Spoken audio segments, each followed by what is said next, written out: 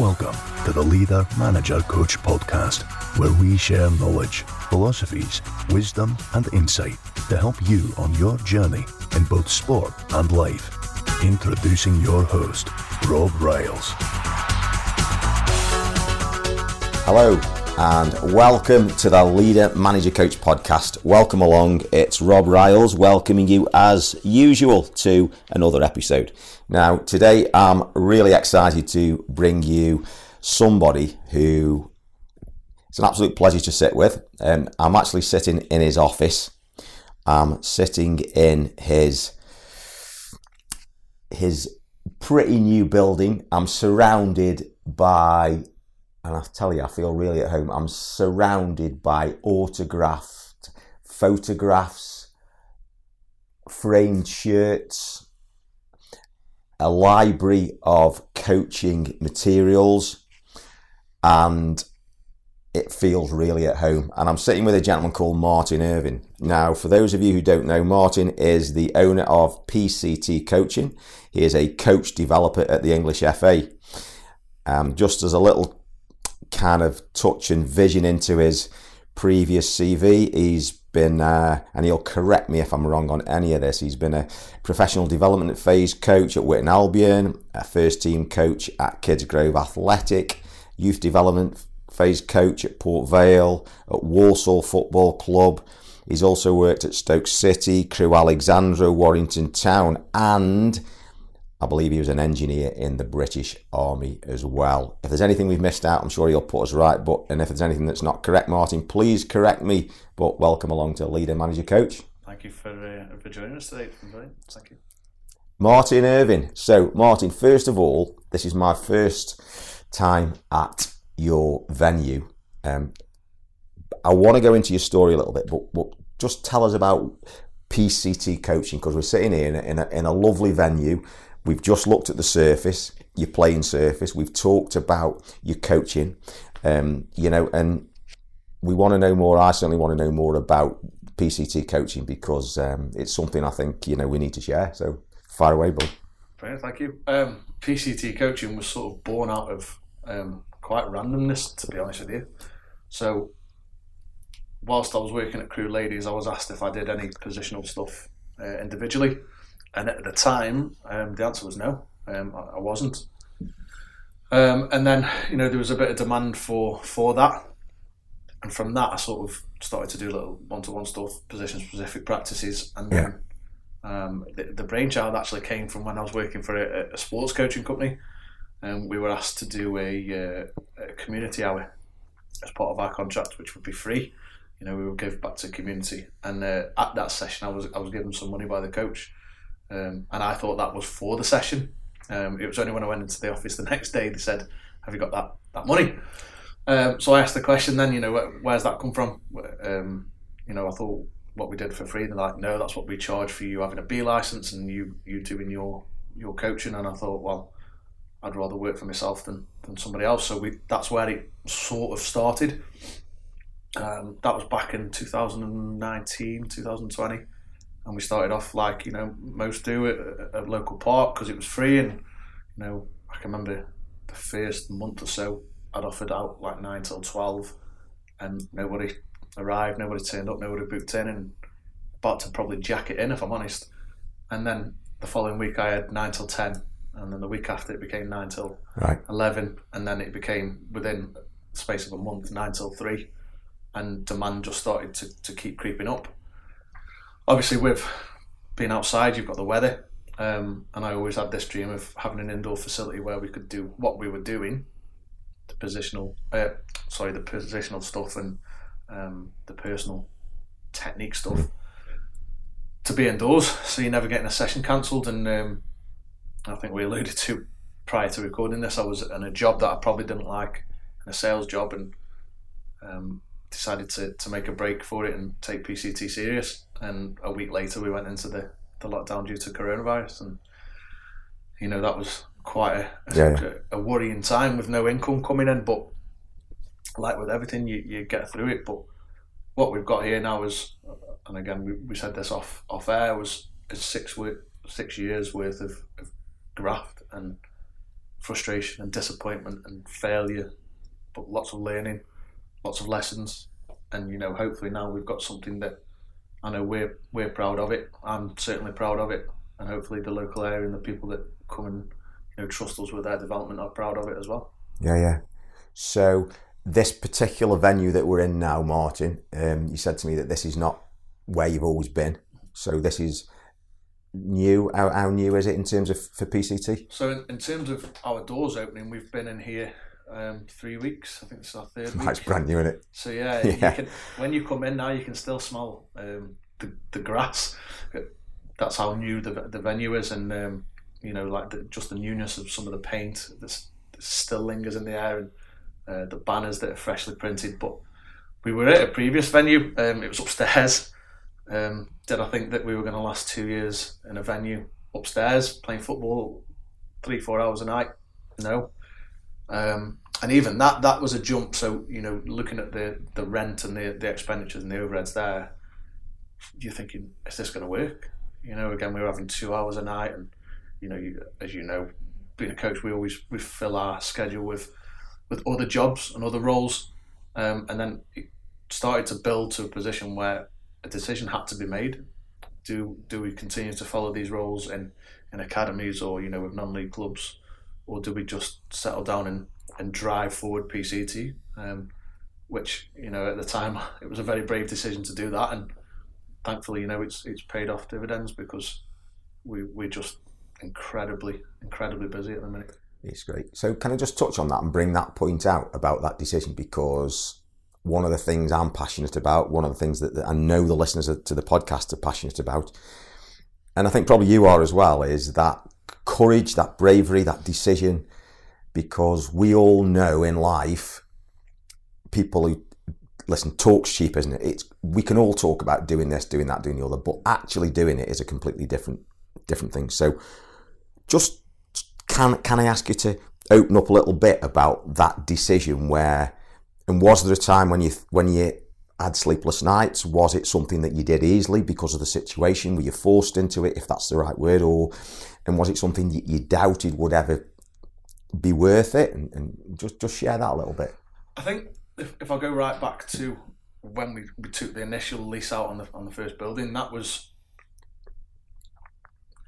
like you say, talk is cheap. We were telling people we want our own facility, we want this, and then it was through a good friend of mine, Wayne, who turned around and said, just do it. What's the worst that can happen? The lease that you've got is 2 years. The worst that can happen is that you'll be out of pocket this amount if it doesn't work, and you have to pay up to the end of the lease, and you look at it and think, all right, that could be affordable. But then I think, going back to what we mentioned before, it's being happy. You can be in a job and not be happy, and at the time, and I'm going off on a tangent here, going back further. My first ever job was at Maxfield Town, before obviously Rob Smethurst come in, and the club wasn't in the best of places financially, and it was a dream job for me. I was youth engagement officer, helped building the fan base and grow the community, and then I was tasked by the chairman, funnily enough, a month before what the season would start, to go and form an under-18s team. I was like, brilliant, yeah, we'll get the pull. I asked what funding I got, and he said none. So trying to set up a team without any funding was difficult, but there was some wonderful people in and around the club who kindly supported us in terms of sponsorship and getting kits. And the under-18s were formed, and that was all within sort of the first month of being there. In fact, my first weekend of work at Maxfield was in the FA Trophy final, and what a wonderful opportunity that was to go to Wembley and see the team there and be around the club at a time of good positivity. And the job that John Askey had done, not just then but the season after, was superb, but it sort of hid away the stuff away from the club. And the first month was fine, we got paid on time, and then after that we weren't paid on time, and you're starting to think, where's my wage coming from? And I'll be open and honest, the stress of it was incredible. I can remember some days I didn't have any money to fill. And trying to explain to your wife why you haven't got any money in there. Well, I didn't. this was the thing. I didn't explain anything to her. I didn't tell her. You know, some days I was having to, when I knew I didn't have to go on about in the community and I was at the stadium all day, I would drive halfway, 3/4 of the way there to save on fuel and walk the rest. And that's the thing that people don't see. Seriously? Just to save on fuel, because I didn't have money in the bank to go and pay for it, because we weren't paid on time at certain times. And I think it all came to a head really where this sounds daft and I don't want to speak out of turn, but I had to wash the kit myself. So on a Sunday I'd look to go in and pre-soak the kit if we were playing, because we were playing at Mary Dendy playing fields, which was, no disrespect to it, no better than a farmer's field as such. You know, we were wearing white shorts, unfortunately. And then, you know, all of a sudden I was told I can't use the washing facilities on a Sunday or a Monday because of the first team. And so then you're thinking, well, you're taking the kit home and washing it, and then your wife's going, why are you bringing this home? And then just things started to just transpire in the club, and, you know, we weren't allowed to be in certain areas of the ground at the same time as the first team. And I always remember we used to bring in a team of the week. So it'd be a team that would come in, meet the players. As they arrived, they're going into Rory's Den, they meet the mascot. You know, Rory's Den again was something that we put up for the fans with no funding. And I have to give a shout out to Jason Spiral, because he kitted the whole place out for nothing. And it must have cost him a fortune, to be fair. And then one week, you know, we were getting the players to chant names of the players that were coming in, and next thing you know, the players didn't come over and sign the autographs. And then you're asking, so I asked the players, you know, why are you coming over? They were then told by the gaffer not to come speak to us pre-game, which then affects your job. And you're thinking, I'm supposed to do a job with these restrictions. And, you know, it come to a point where I was defaulting on my mortgage. My wife was 6 months pregnant at the time. How do you tell your wife that as a man and a husband you're not bringing money? That was hard. And it got to a point where I said to her, look, I'm going to have to come away. She'd asked why. And I told her why. And then, fortunately, again, a friend got me a gig at Warrington Town with their education programme, which was a lifesaver. And what a job that was, by the way. I was very fortunate to work with about 32 players every day. You know, with the German and Chryso team, which was split into first and second years. It was a 16 to 18 programme. And, you know, we trained at Warrington Town. I had a wonderful relationship with the chairman, who supported us in everything we did, and the contrast was completely different. We actually went on and had a very successful season that year. And then the decision came a week before our grand final that they were no longer going to stick with it was the NPLFA at the time, Northern Premier League Football Academy, and they were going to bring in Robbie Fowler's academy. And let's be honest, at the time, even now, you know, if you were to ask anyone who I am, you wouldn't have a clue. But if you ask who Robbie Fowler is, you're going to have that pull. So a week before the grand final, after having won the league and not been beaten, I was out of a job. We went on to win the grand final, and what was the most wonderful game, we were 2-1 down with 5 minutes to go. We scored a wonderful goal, which I think has gone out online. I think it was from the keeper to the goal was 9 passes. The opposition didn't touch the ball. And then last minute we win a free kick on the halfway line, and it's going straight to penalties, and you're thinking, one last throw of the dice, and fortunately we got a knockdown and won it in the very last minute of the kick of the game. And then you go from being really, really, you know, ecstatic and happy, and then all of a sudden you're out of a job. And that's the harsh reality of football, I think, is you can experience those wonderful highs, but then in the next breath you're on a low again. And I'm wondering, just pass my B licence, when am I going to get a job now? I've not got any experience. And again, I was fortunate enough then to step into a coaching role with Port Vale in the academy, which is obviously where we met, and then also at ASM Sports, which was delivering PE provision, Key Stage 1 and Key Stage 2.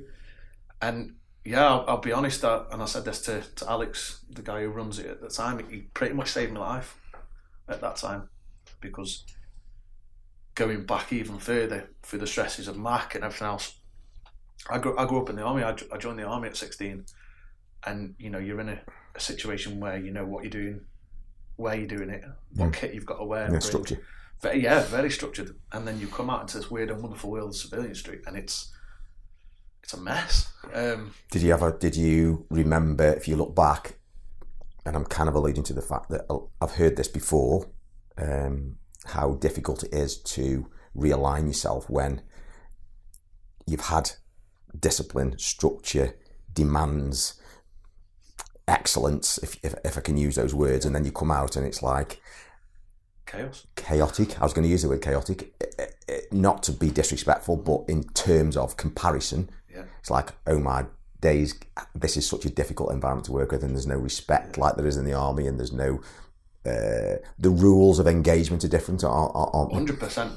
You go from, like, I joined a month after leaving high school, so you go in at 16 and everything's, like you say, very regimented. You could be here at this time, wear this kit, everything's laid out in your lockers, you know, ironed, pressed, you've got your beds made, and then, you know, you're talking about, then you go into training and everything, so you speak about excellence, and it is, and I think this can be alluded to football as well as the army. You always drop down to the level of your training, and I think that's why the British Army is known as the best in the world, because of the level of training.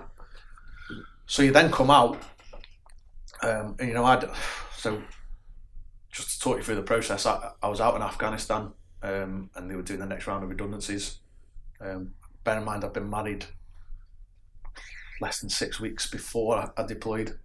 I was one of the first ones that went out on what was called a pre-advance party, and I can remember sitting there thinking, well, back here again.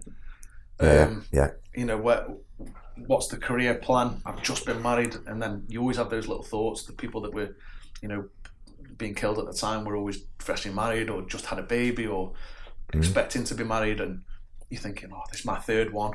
This is the third time away. Am I going to be that number? And then halfway through, they were announcing obviously redundancies, and you could apply.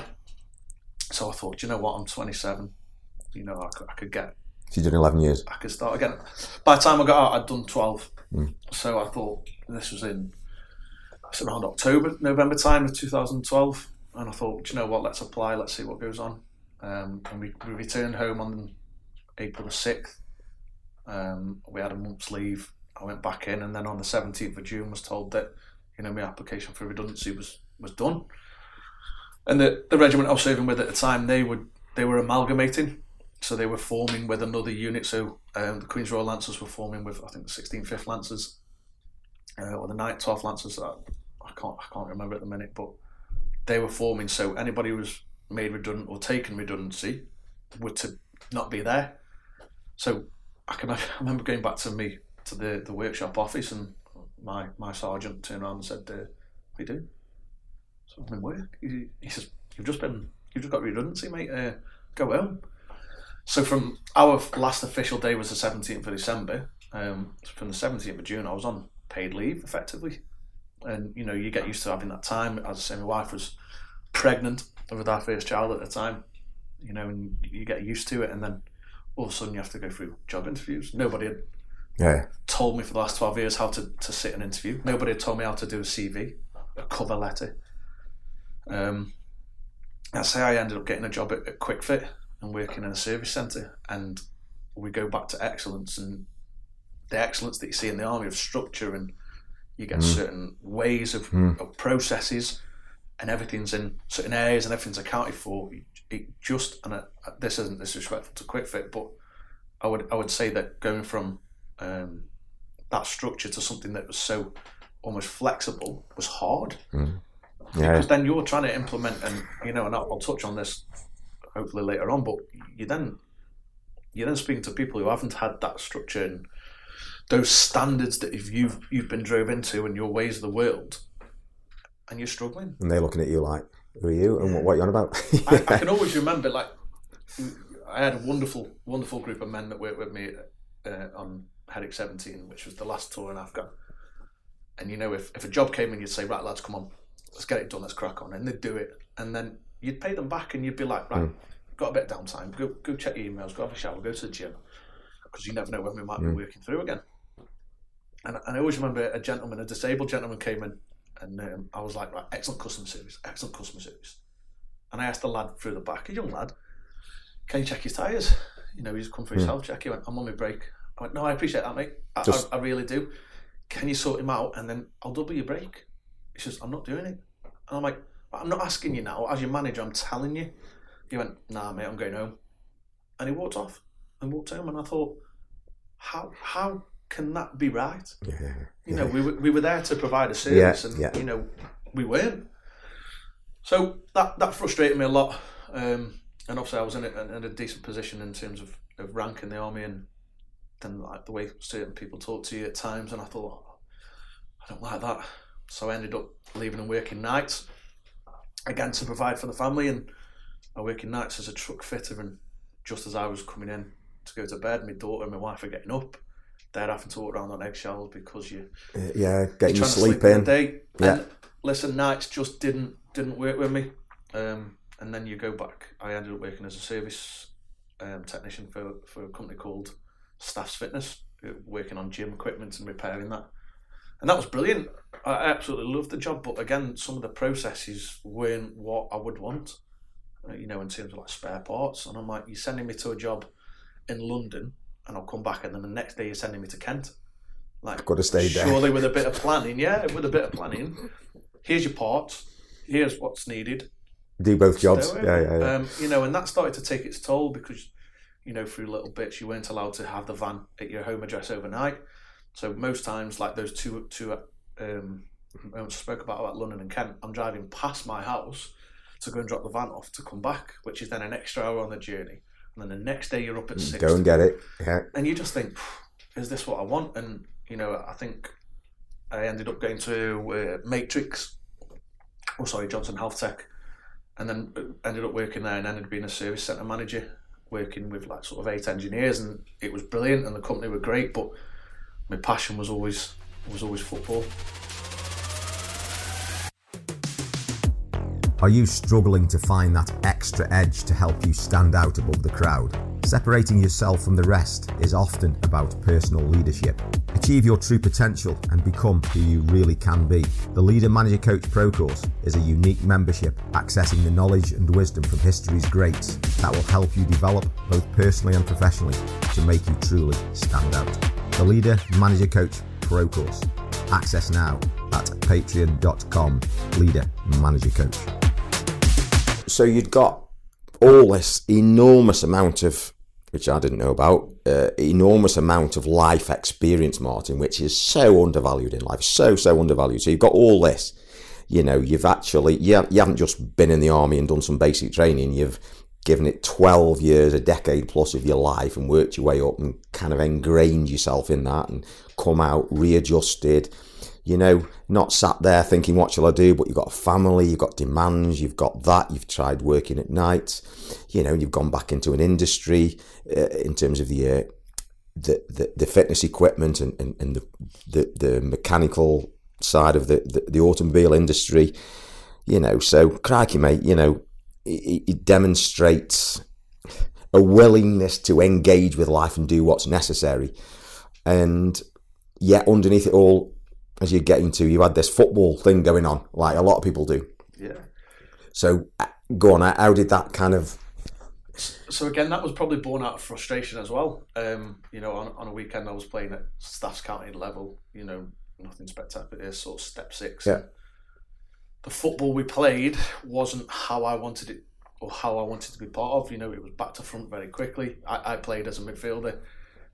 Not very well, but you know, as well as good, yeah. I wanted to get on the ball, and I wanted to play and be involved in the game, and I ended up with neck ache. And I said to the gaffer one day, I said, this is awful. This is terrible football. Like, I want to play. I want to get on the ball. And he went, well, if you want to dictate how we play, go and get qualified. And we had a bit of a barney, I'll be honest. You know, we clashed, and I said to him, right, okay. Well, yeah. I will. And, you know, here I am. 12 years later, got your badges, yeah. Drove into it and immersed myself fully, because, you know, I think we all do as coaches. We have a certain way that we want to play, and that wasn't how I wanted it to be played. So listen, there's a time to play along the ball, isn't there? But so let's just go. So here you are. You've got your A license, yeah. A license. So you've been through your B license, your A license, and listen, they ain't no easy things to get. You've got your Advanced Youth Award as well. That's correct. Yeah. Fantastic. So and Elite Youth license. Well, through UEFA. Didn't even know that. So, fantastic. So, listen, having been through that process myself, some of those processes I'm under no illusions about how much time it takes, how much money it takes, and how much you invest in that. So, blimey, Martyn, even taking away this PCT and the facility you've got here, what you've created in your life and together with a family, mate, anybody who understands life will understand how much you've invested, and it's commendable. So you've bought all this to PCT coaching, yeah? That's what you've bought. So, you've talked a little bit about the decision when you started PCT coaching and all this. So yeah, I went off on a massive tangent there. Yeah, you did. But I just want to make sure that, because I want your story, which is, so we've got this lovely story of you 16 years of age, going into the army, immersing yourself in that. I mean, even that on its own, life and death experiences, which people who don't go into the military don't have to do. Coming out, adjusting, and there's so much in football about people leaving football and how stressful it is when you come out you're in a niche industry and then you come out. We're also aware of all the challenges that people who've been in the forces face when they have to come out into Civvy Street. And I'm sitting opposite somebody who's been through that, and you've put all this stuff into your qualifications, and you've talked about your Walsall experience, you've talked about your Warrington experience, you've talked about your Port Vale experience, and how your kind of thought processes came to PCT coaching. Yeah. So, what is it you want to achieve with your PCT coaching? What's your dream and your vision? This sounds like really cheesy, and it's not me trying to hide from the fact, and we'll go into more detail, but I want to be happy.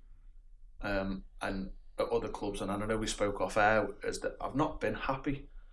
I would like to think, being probably from an engineering background, I've got quite a different type of brain in the way that I see things and want things to work, and I like being challenged and I like challenging others, and there was just things that were coming out and I didn't quite believe in, and I thought, I'm being asked to train a player at a position that he's never played all his life, and in a formation that doesn't have his position, right. So, and it was on the Advanced Youth Award that came to fruition, because you're working on the psych side with Philippa McGregor.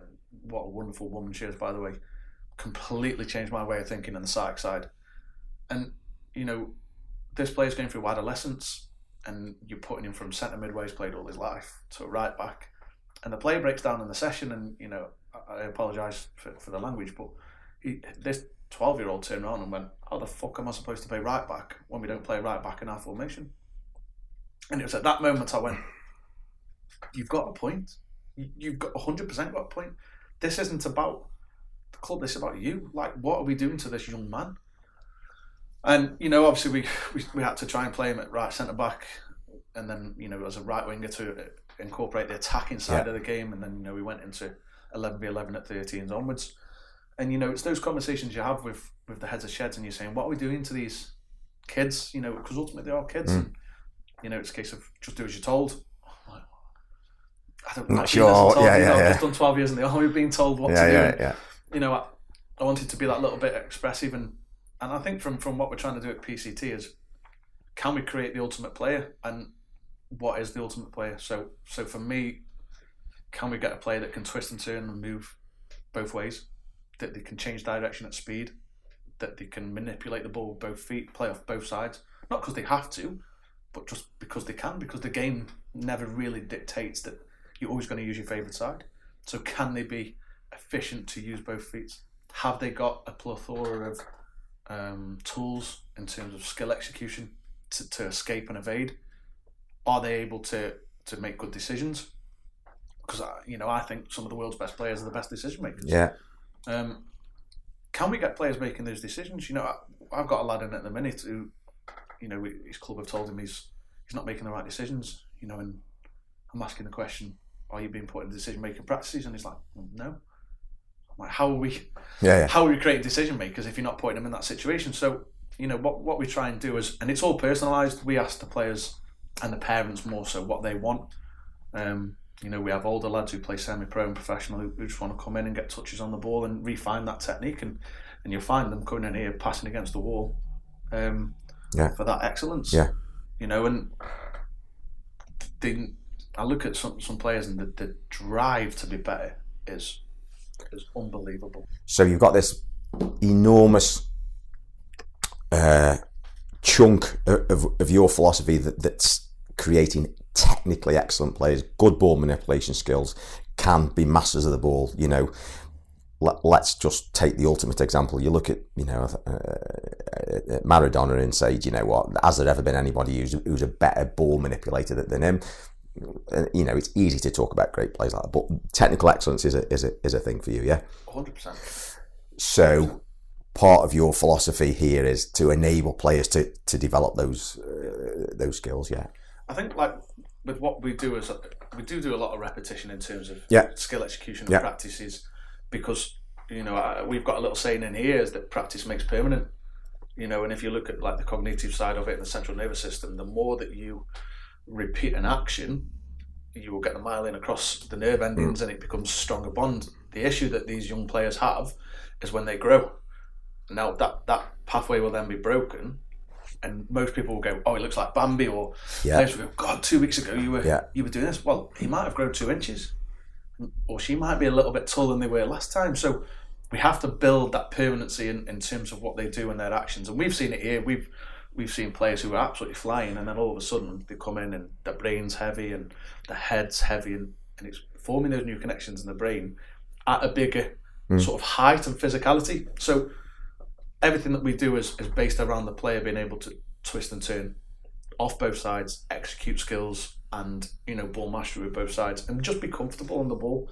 You know, and I think I'd probably pose this and hopefully invoke a bit of curiosity with the listeners is, who was the last England player that got you off the edge of your seat? You know, and fortunately there's a picture of him behind you, but I would say Paul Gascoigne. Yeah. You know, he's the last player that when he got on the ball, spectators and, you know, viewers got excited and like, oh, something magic's going to happen. Between Gascoigne and probably, you know, you look at Phil Foden now, and, you know, we've got Bellingham who is causing a lot of excitement. We haven't really had that. And are we creating enough players that are brave enough to make decisions and risk failing? Because, you know, another word that we say in here is that failing's okay. If you fail in here, there's a reason why you're here, because you want to get better. And you will fail many, many, many times before you succeed. And I think it's that mindset that we try and put into the players, is that, you know, if, you know, I think there was a stat, wasn't there, a crazy stat, something like these two instances. I think Lukaku had 11 shots once in a game and none hit the target.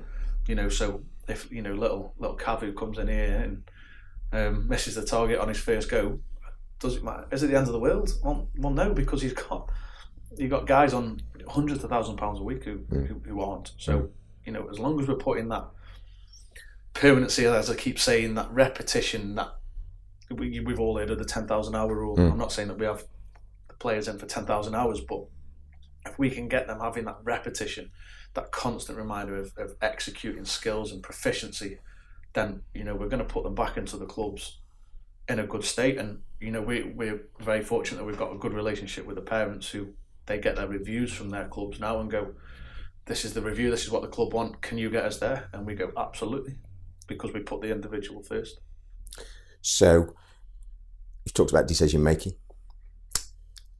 you've talked about failure, and you've brought out some great points about that. You've only got to look at the stats for the greatest baseball player, that Babe Ruth, of, like, you know, I don't really understand baseball apart from the basics, but if you try and strike the ball and you miss it, you know, they call it a hit out, I think, or a strike or something. And it's like, he's got the most home runs, but he's also got the most times. He's the player who's hit out, who's lost the most as well, who's failed the most. Michael Jordan, greatest basketball player, missed more free shots than most of other players, because he's prepared to fail, you know. Absolutely. And that aligns quite well with, like, your story, doesn't it, really, with what you're saying about coming out of the army and then having to fail your way to get a job, almost because you haven't got any clue about how to do the stuff, and then all the clubs you've been at, and create this with no money, and, you know, the failure. The other thing, like you say, with that, and I will go back to, you know, I had a job interview for a role at a club I was with at the time, and I thought I carried myself really well. I ticked all the boxes, and I didn't get the job. And it took 3 months before I got any feedback, even though I was seeing this person almost weekly. And it boiled down during an argument that on the touchline, believe it or not, was that I didn't answer one of the questions correctly. So, I asked for a reminder, and the question was, and this will always stick with me. It said, "What experience have you got of managing people?" And straight, I got excited at that point. I was brilliant. I've worked at Quick Fit, service centre. I've been a service centre for engineers, for 12 engineers. I was in a war zone with 10 men. Yeah, to lead them, And I thought, that's brilliant. And the guy at the time said, "You didn't refer it to football." And I said, "Well, you didn't ask me that question." And that's the clarity of, if you'd have said, "What experience you've got managing people in football?" I could have said, "I've ran a grassroots team from 1 team to 34. We've won awards for being a great provider. I've dealt with nearly 700 parents on a daily basis." That would be managing people coaches. But again, I wasn't asked that question. And I think, again, we spoke off air, I felt really hard done by because it wasn't honest. Yeah. And, I don't think you will get a lot of time honesty in the industry. And I go back even further, getting out of the army, I thought I was going to walk into a job straight away because, as you mentioned, your skill set. Yeah, the life skills. I've got a life experience that not many have. And then it's almost like people don't care. So what? So what? No respect. Yeah. No, and and then you think, really? How am I supposed to get a job? Yeah. You haven't been in the football industry. It's the old cliche, if you haven't got any experience. I'm like, yeah, because I was 12 years away in the army. I'm not going to have the experience and the knowledge. And I can remember going for a job at a non-league club, step 5. They said, there's no doubt you can coach, but what we worry about is, do you know any players? And I went, I'm going to let you know a little secret here. I can make the players that you've got better. He's like, no, you need to. You need to know. No, yeah. And I was like, oh, okay, and you just sometimes you're fighting with it, and that's why, I'm probably quite opinionated, and this stuff I believe in, and I believe that we should be getting young players technically excellent, and we should support the journey because it is a journey, and it's getting younger and younger now. You're seeing like under 5 squads and under 6 squads, and these guys are barely out of nappies and trying to win games of football, and I do think it can be bonkers at times. So yes, I have an idea of how a team might want to play. However, I do think that what we do is make people better, and we will never ever promote and say we will get you this opportunity, we will get you that.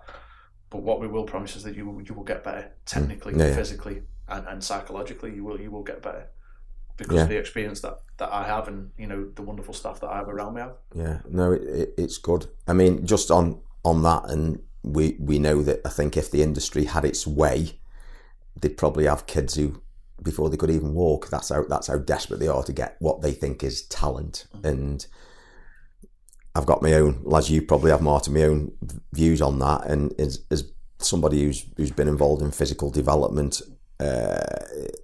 from kids through to adults, I think you can. I'm not saying it's wrong to get players involved with the ball, but the basic fundamental physical attributes of balance, movement, coordination, creating happy, confident, physically able kids, boys or girls, comes from, you can give them a football and say go and play football, but they need to trampoline, they need to climb a tree, they need to do wrestling, they need to play with the dads or the mums and with the mates, and not putting them in a team with a strip and a tracksuit and a club bag at age, stupid ages. I'm not sure that's the answer, Martyn. And I think, again, with societal issues, and I'm sure this could be completely another episode, but you alluded to there, climbing trees, hedge hopping. Our old PE lessons used to be climbing frames, and you'd go up the benches, and they'd be. Now, because of health and safety and just societal issues, kids are not playing now. Like, we speak about awareness. I was having this conversation yesterday, but we speak about awareness in football. How did you used to build awareness when you were playing in the streets? It'd be car, dog, and you'd always that would be your natural surroundings. Like we've just run a tech camp recently, and we finished off with a bit of Wembley, And the Wembley. kids I absolutely loved loved it. What's Wembley? You know, we played Wembley singles and Wembley doubles. Yeah. You know, and the way we used it, if you scored as a single, you went onto the other side and you had to communicate and find a partner. If you'd left the other side as a partner, you had to go and fight on your own. And, you know, that's what we used to do growing up. But because of societal issues and things aren't safe anymore, and, you know, we've become very protective of the children, and rightly so. And I look at PE as well. You know, I don't want to go down a rabbit hole here, but I look at some of the PE lessons that my daughter's having, and it's like throw a beanbag, clap once, catch. But are we getting them to hinge? Are we getting them to turn? Are we getting them to bend? Are we getting them to twist? The answer is no. Like we have a little laugh in here sometimes now, as if you miss this effort, you've got to do a forward roll. I'm like, what? What's that? And we'll say, do a roller poly. They're like, what's a roller poly? And you're like, really? Am I showing my age, or is that something that kids aren't doing anymore? They're not knowing how it is. And we have a really good laugh, like the parents and the coaches, that you're looking at these kids trying to do one, and then we have to show one as an example, and you think, why is that not being taught as a fundamental? I know, absolutely. Movement. Absolutely, fundamental movement. Yeah, absolutely. And I think fundamental movement skills in kids at the minute are on the decline because of social media, because of Xboxes, and we can always tell. Look, we can always tell when a player's been off school or been at home or had a day on the Xbox, because the brain is absolutely frazzled and it doesn't work as much as we would like it to. And again, but is that where society's going? Yeah. Everything's coming onto technology, and you as a coach have to adapt to that all the time. And I think ultimately you have to understand the player, the background, and what they do. Yeah. You know, I'll be honest, we've sent lads away from here where they've come in, and you know, when you're like, okay, what have you been up to? I've had this day, I've had this day, and we've said, we're not coaching you. Not today. Go home and rest. Yeah. You know, and the parents look at you sometimes like what? What? Yeah. It's like, you're not paying us. Yeah. We're not taking for something that you're not having, but you need to go rest. Yeah. It's not in your own interest. Yeah. You've played five days in a row. You're not having another session with us. No. Go home and rest. There's not many places do that, Martyn. Would actually do that because the money's too important. It would be easy to take money, and again we alluded to this offline, don't we? Money comes and goes. You know, you can always find a way to earn money. If you struggle for money, you go and get a delivery job. You go and do something. You go and earn money. Like we spoke to when I got out of the army. I really, really struggled when I first got out. But if you've got a family, if you've got kids, everything you do, I feel, is for them. You know. So this sounds. I was with a therapist just before Christmas, and she said I had to get a hobby. Now that's hard when football is your hobby. You know, and I can remember the conversation. What do you do when you're not at work? Watch football. Okay, what do you do when you go out? Go to a football game. What books do you read? Coaching. and she's like, you need something to switch off. So I have had a little hobby, and I've collected Premier League 23 stickers this year, and you know. And my wife's like, you put more stickers. But I don't go out, I don't drink. You know, and I think, buying 10 packs of stickers for £8 is nothing. But now my daughter's like, Dad, you've got loads of swaps. Can I get a sticker book? So then we're now going to sit down tonight after work and we're going to do stickers together. But that is my hobby. You know, spending time with my kids, and I think like anyone listening, all I would say, like, and this is probably a personal touch now, is that if you feel that you're struggling, just remember your why. Like I've come in here, and you know you can see the size of the place and the work that's gone into it. And there's been times I'm coming in at 1 o'clock in the morning, and you're up at 7 with the kids, and then you're out all day doing it up again. And that has been the fact for the last 4 months. You know, when I get to Sunday, delivering module 3 of the C license, it will have been 4 months of working every single day. But then you think, why? My why is I've got 2 girls at home who absolutely love dancing, and you know they're at dance 4 or 5 times a week, and that costs money. You know, and so everything I do is for them. Brilliant. And obviously the kids that we work with. But my why is, and I think I'm probably going off on a bit of a tangent. No, it's okay. So sorry if it sounds random, but you know I've always sought to be appreciated. I think that's the thing. Like in the army, every year you had 2 reports. You had a report every 6 months. So you'd have your mid-year and then you'd have your final. And they were telling you, you're doing good at this, you're doing good at that. Can you do this to get better? When you come out in this big bad world, certainly in coaching, you don't really get told what you're doing right or what you're doing wrong. So there's always that constant self-doubt, that fear that, am I doing okay? Yeah. You know, and then, you know, you see that like the people that you've seen, that people come in every week, you know, we get like 80 plus players in a week for private sessions. We've now grown to 4 coaches. We're bringing 2 coaches in. We've got a waiting list of 92 people. Even though you look at that, there's still that self-doubt of, how am I going to keep everybody happy? You know, when you're replying to messages at 7 a.m, you're up late at night planning stuff, and you think, why? Well, the why is, for me, as I mentioned, my kids, but what would I have wanted? You know, when I played between the ages of 11 and 15, I was told I wasn't good enough, but I was never told why. Yeah. And I never really had a chance to put get them better. things right. Yeah. So I don't think we should ever tell somebody they're not good enough.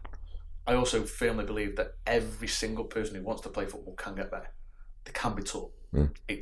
For me, I might be, I don't know, people might argue this, and I'm more than welcome to discuss it, but I think through practice it makes permanent. And you know, we say perfect, and it's a thing I always say to the players in here as well, the only thing that's perfect on this planet is your mother. You know, so it makes it permanent, and we make sure that the players know that it's okay to fail, it's okay to get it wrong, because the pressures that they're under are frightening. So you get quite a few players who are at academies who come here for extra stuff, yeah? Yeah. And you get older players as well? Yeah, so we get academy lads, we get grassroots guys who would just want to get better. To move. Yeah, we've had quite a few that just want to come and move. Get them off the PlayStations, and they have these sessions that are fun and active, and we're semi-pro lads. You know, we've just we're really proud of John Beaumont and his Congleton team. They were literally seconds away from the FA final. Yeah. You know, and then you look at their fixtures, and you know, and as we speak to John about like resilience, and his first penalty for Congleton, he took it too early. So the ref made him retake it. So he's in that dilemma. Where do I go now? And you know, I spoke to him, and he says, you know, I used positive self-talk, imagery, and just went to the same corner with power. And you know, he got it, and you see the outburst of emotion. We've just, I'm not going to say we've just produced, but we've just been really proud of our first international, Mia. She went and scored on a debut for England, Lionesses. Brilliant. And you know, I was very upset. Not upset, very emotional, because when she scored, she come running over towards me. Wow. You know, and she'd asked me to go there, and I'm like, there's your mum and dad, go and celebrate with your mum and dad. But she wanted to come to a coach. She's seen the journey that we've been through, and you know what? I'm devastated for her, because she was due to go to the under-17s Euros, and she ruptured her ACL the weekend before. But we'll be there for her, and we'll support her, and we'll help her get back to fitness, and I have no doubt she'll go on and make a full international debut. No doubt. Brilliant. So, go on then. Here's a chance for you. We could talk all day, mate. We could, and there's people who want to get to you, and I know you've got some coaching to get on with later. But why should people, put you on the spot here, why should people come to PCT? Because I love it here. I've only been here for half an hour. I love the grass. I love the environment. I love the building. I love what you're doing in here. Your passion absolutely shines through. Why should people come to PCT? Because we care. As I think I alluded to earlier, it would be very easy for us to go, yeah, take your money, let's go. You know, and there has been kids, mate, like say. Just so anybody knows, we have got some actual work going on in the building, so this is really authentic. So let's carry on and get this done, mate. So yeah, we've got. I lost my train of thought. People care, and we care. You know, and I have lost sleepless nights when, you know, I'm thinking, why isn't this lad, you know, getting a connection, or he's not lifting the ball? You know, and I film stuff, and I'm like, right, what's his angles? And you know, and then suddenly they do it, and you're like, brilliant. And then you do lose sleepless nights over other people's kids, but you do it because we do care. And you know, I know a lot of people say it, but we really, really do. And you know, we've had players, like we've got Josh who coaches for us, he plays at Alty, and we've got players who come and watch him play.